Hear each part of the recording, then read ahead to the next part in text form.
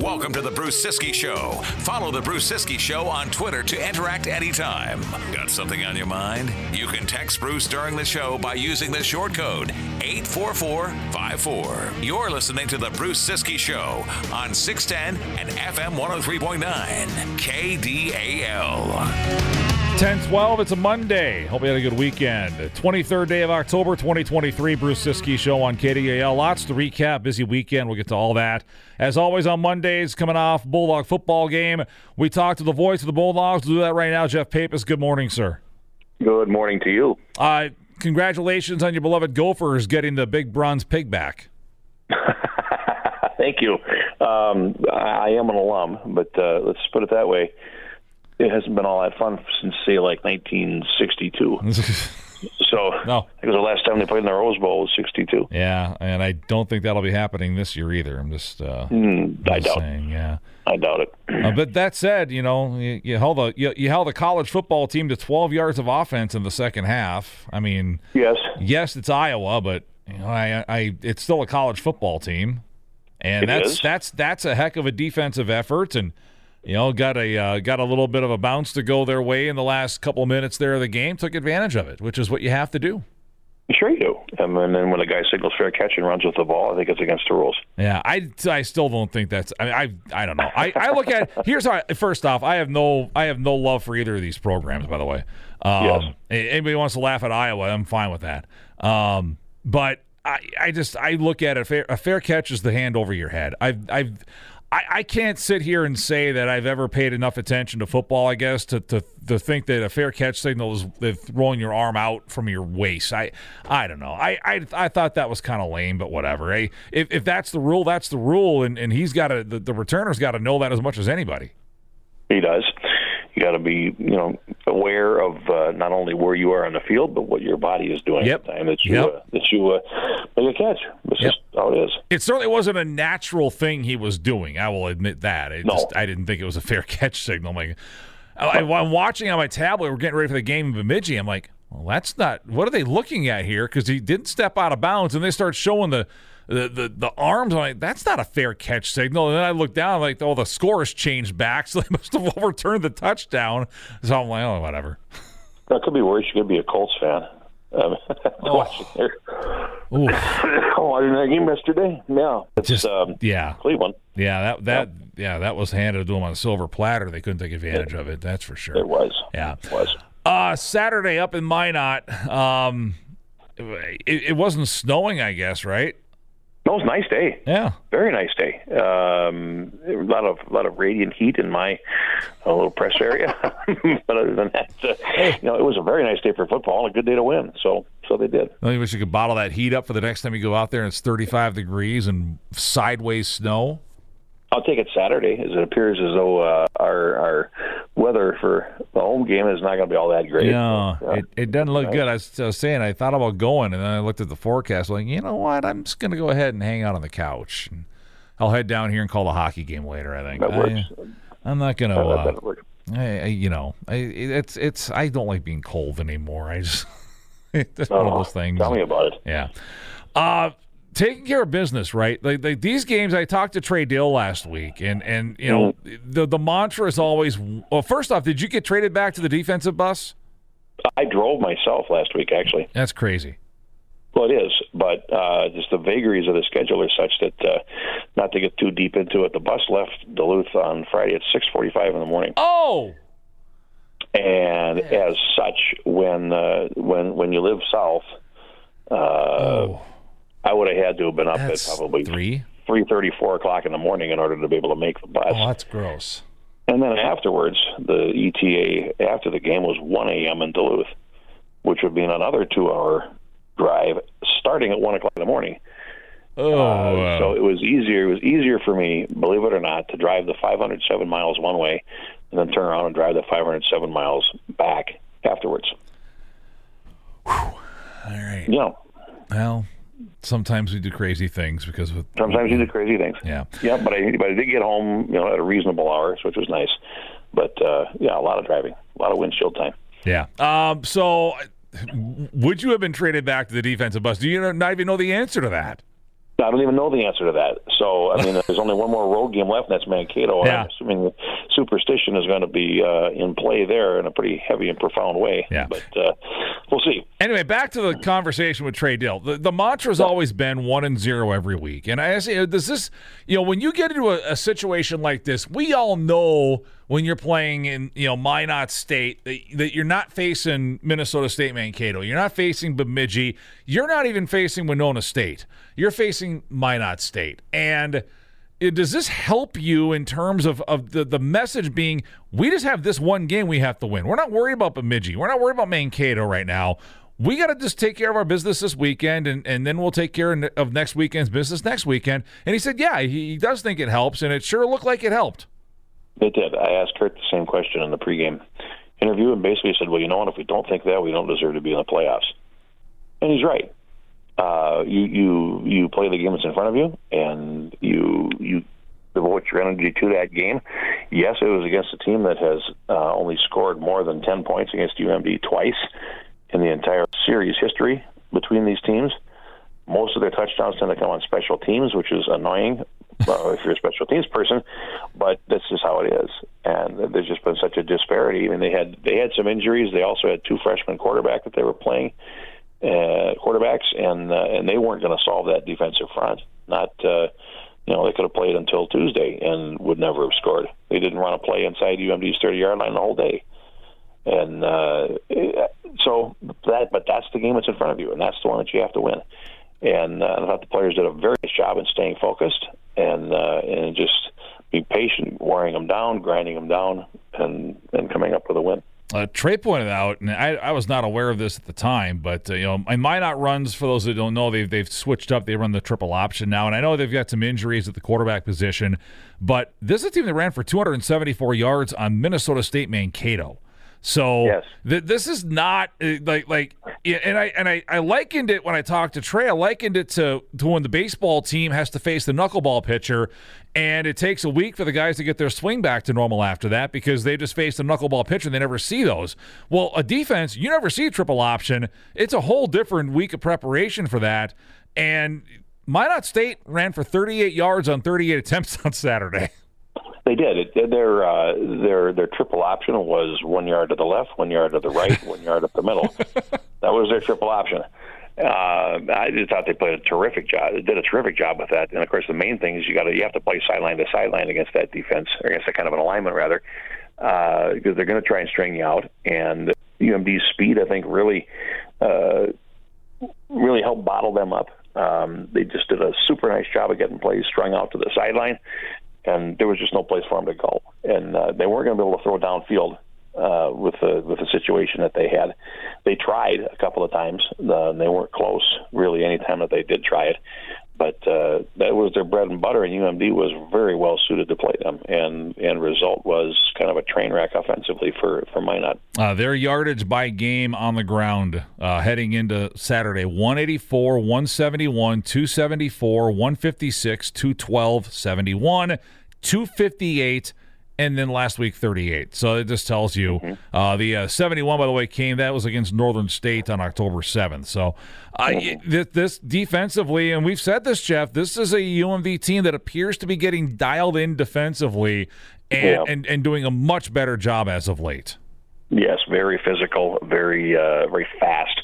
They play, they flow to the ball very, very well. The old John Steger's defensive theory, make the play go to the unblocked player. And they've done a super job over the last few weeks. They should have had a shutout again Saturday, which would have been their third of the year. They can be very hard to move the football against, and I think they're going to get tested on that this weekend, of course.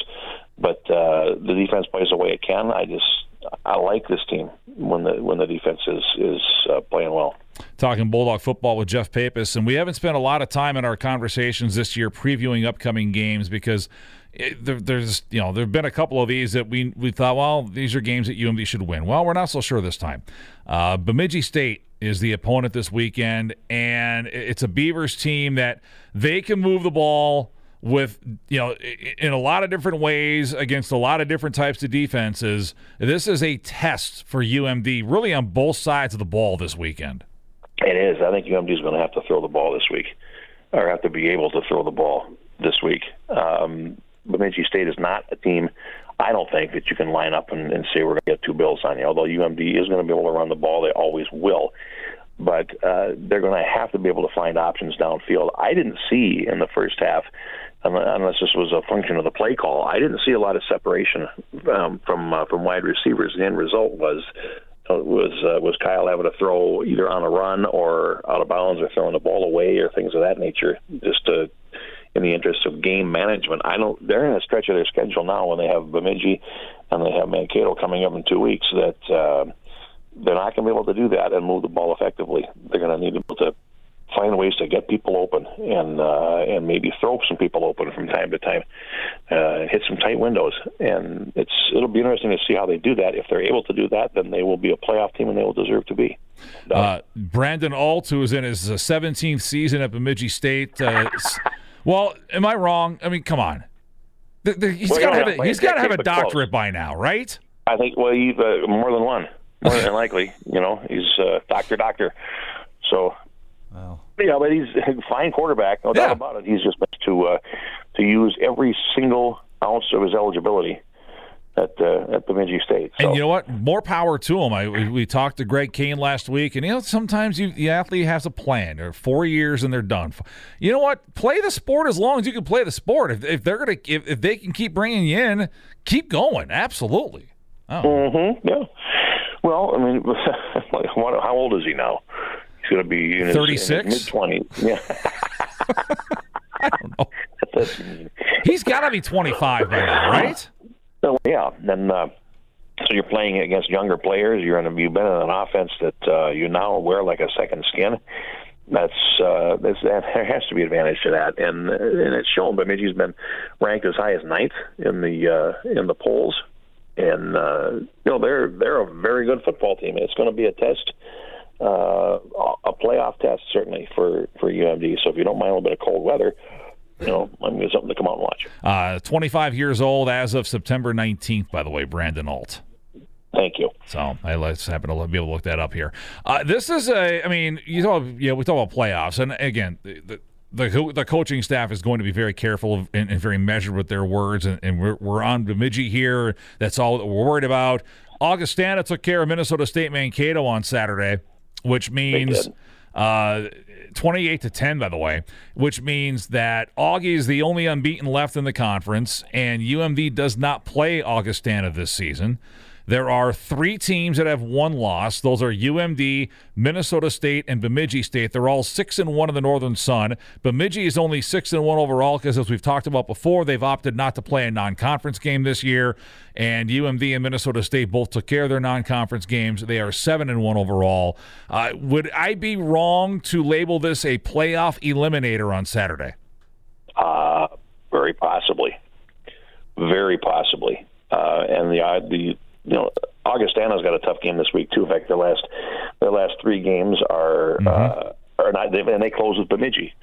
So it's not over. There's all kinds of things to pour, but a second loss at this point, especially when you're dealing with super region rankings coming up where you have other conferences involved, is really going to be hard to overcome.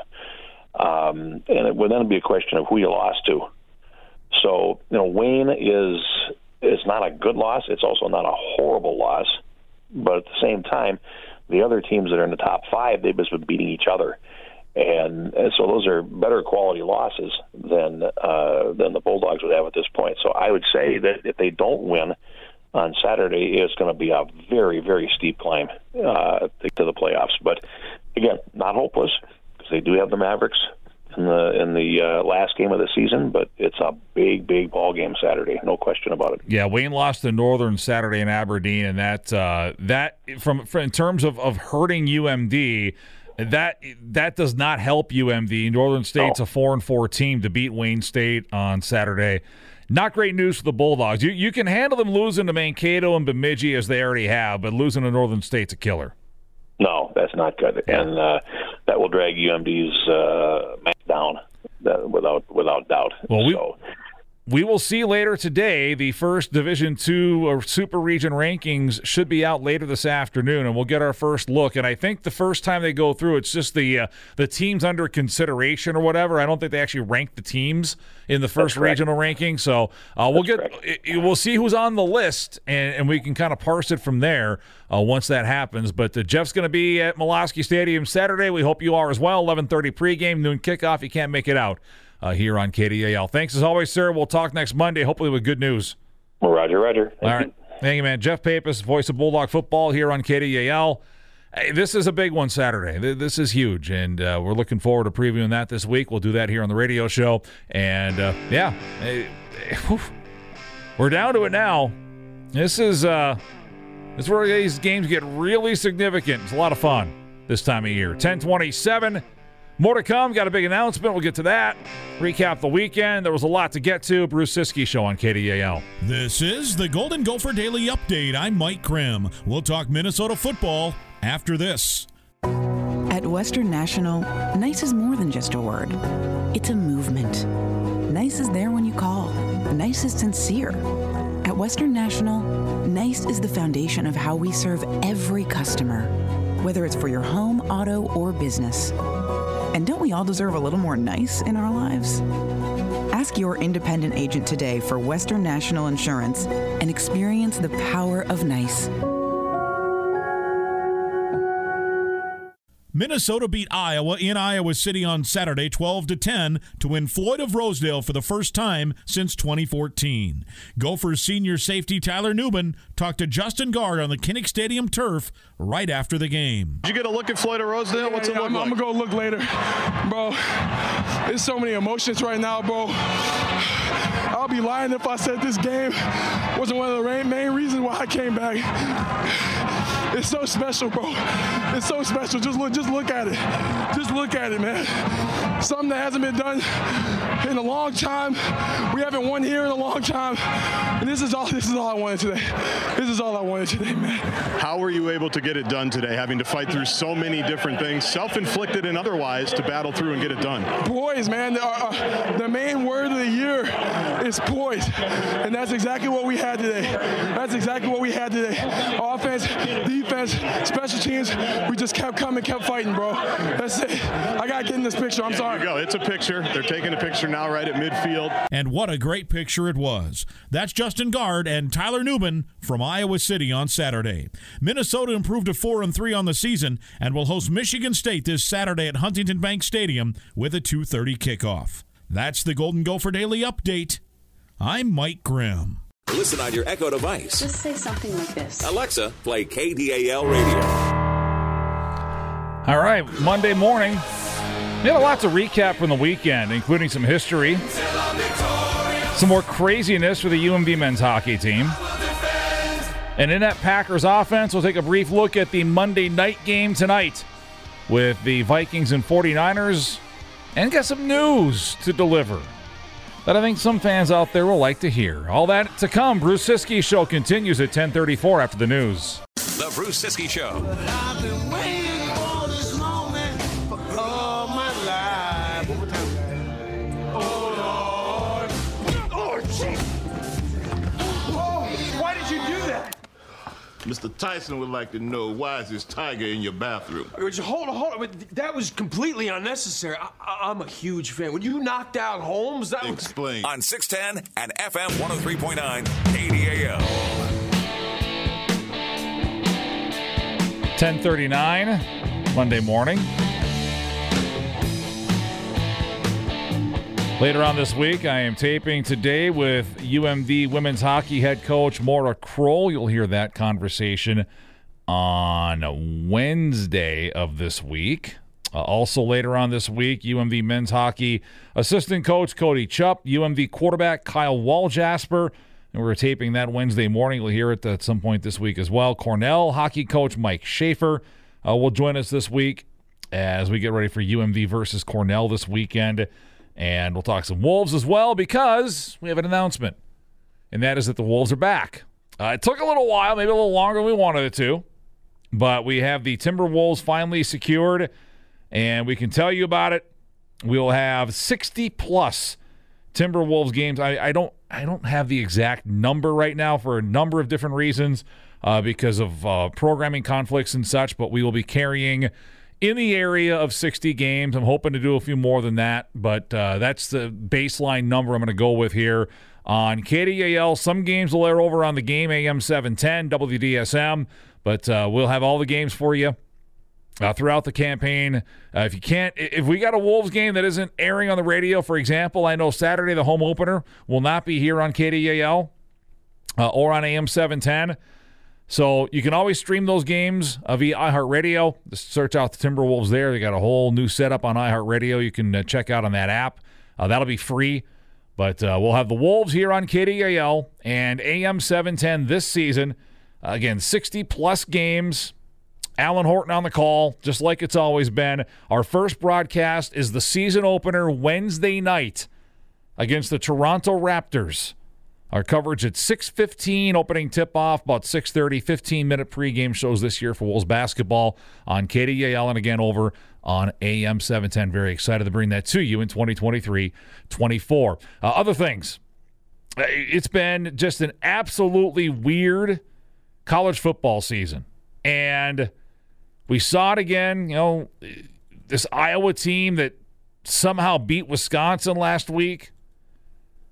But they're favored to beat the Gophers on Saturday, but the over-under was like 30.5 because the odds makers were well aware that you're looking at a couple of teams that struggle to move the football and make a lot of plays and score a lot of points. These are two teams that have good defenses. They're not great offenses, and they showed that on Saturday because they absolutely hit the under, which was already really low at like 30.5. Gophers have a 12-10 lead in the fourth quarter. Iowa thinks that they've housed a punt to take the lead. After the Gophers had some play-calling misadventures, it was just a weird sequence of events. Iowa had like 4.5. No, it was less than 4.5. It was like 2:50 left or so in regulation time. And Iowa's got a 4th down and 10 at its 45-yard line. They choose to punt. I'm like, what are you doing? Your defense has been playing great football all day. And you're going to punt knowing that if the Gophers get one first down, you're toast. But that's the Kirk Ferentz way, right? But the Gophers, on second down, they can't help themselves. They try a passing play. Ethan Kaligmanis misses the target. He's probably lucky it wasn't intercepted. They only force Iowa to use a couple of their timeouts. They punt the football back to Iowa. The Cooper DeJean, the great kick returner, he thinks he houses one, and they go back and look at it, and they decide that he actually signaled invalid fair catch signal, which nullifies the punt return. They get the ball at the spot where he caught it. Some controversy there, but ultimately I think that they, based on the rule, which I think is dumb, but whatever, they got it right. Then 2 plays later, this happened. 3rd and 19 from their own 39. Deacon Hill to throw again. 3-man rush, 8 in coverage. Wings it near side. It's intercepted. Wally! There you go! Justin Wally catches it to 43. Minnesota will take over. And that was it. Mike Grimm, Gopher Radio Network. The Gophers get the pig. Floyd of Rosedale, the traveling trophy these teams have played for since the dawn of time, basically, is back at the Gophers' possession. They win at Iowa for the first time since 1999. Final score was 12-10. You take it any way you can get it. Michigan State this weekend over on FM 98.1 for Gopher football on Saturday. Also this weekend, the Packers, the offense is a mess. Just a mess. And I know the easy snap thing to do is to blame the quarterback, and Jordan Love has not been good. It does appear the Packers' string of Hall of Fame quarterbacks is going to come to an end with this guy. But it's not just a Jordan Love is bad story. The offensive line is bad. The running game is bad. It's not consistent, certainly. It had a decent day yesterday, but not nearly good enough. They're not explosive enough in the ground game. And it feels like there are some times that the quarterback and the head coach are not exactly in sync on what they should be doing in a given situation. That's a problem as well. So there's a lot of things right now working against the Packers. besides Jordan Love, but it's a problem. It's an issue, and they got to figure this thing out. They're 2-4 after yesterday's loss. The Vikings play tonight. That's a 7:15 start against San Francisco. There's a lot to watch with this game. First off, the inactive list before the game is going to be worth watching. We don't know if Christian McCaffrey is going to play for San Francisco. We don't know if Trent Williams, the All-Pro left tackle, is going to play for San Francisco. Those are game changers if they're not out there for the 49ers tonight. But the other part of this is, can the Vikings, are they good enough to win this game even if those guys are playing in a possibly limited capacity for San Francisco? And I think the answer is yes. The Vikings have been good enough to win every game they've played this year until they've shot themselves in the foot. If the Vikings are on the right side of the turnover margin tonight, I don't care who's playing for San Francisco, the Vikings have a shot. Now, are they going to win? No idea. Not a clue. If I had to bet on this game, I wouldn't, because there's just no way to tell. But I think the Vikings can compete in this game, and they'll, as they almost always seem to, give themselves a chance to win. And we'll see if they can actually pull it off this time. If they don't, it's the first 0-4 home start in the history of the franchise, which is pretty incredible to think about. Bulldog men, a ho-hum 4-0 win over Bemidji on Friday night. A game that did not require any overtime, any shootouts, did not feature 9,000 penalties. Instead, it was like 13. Still too many, but not 9,000.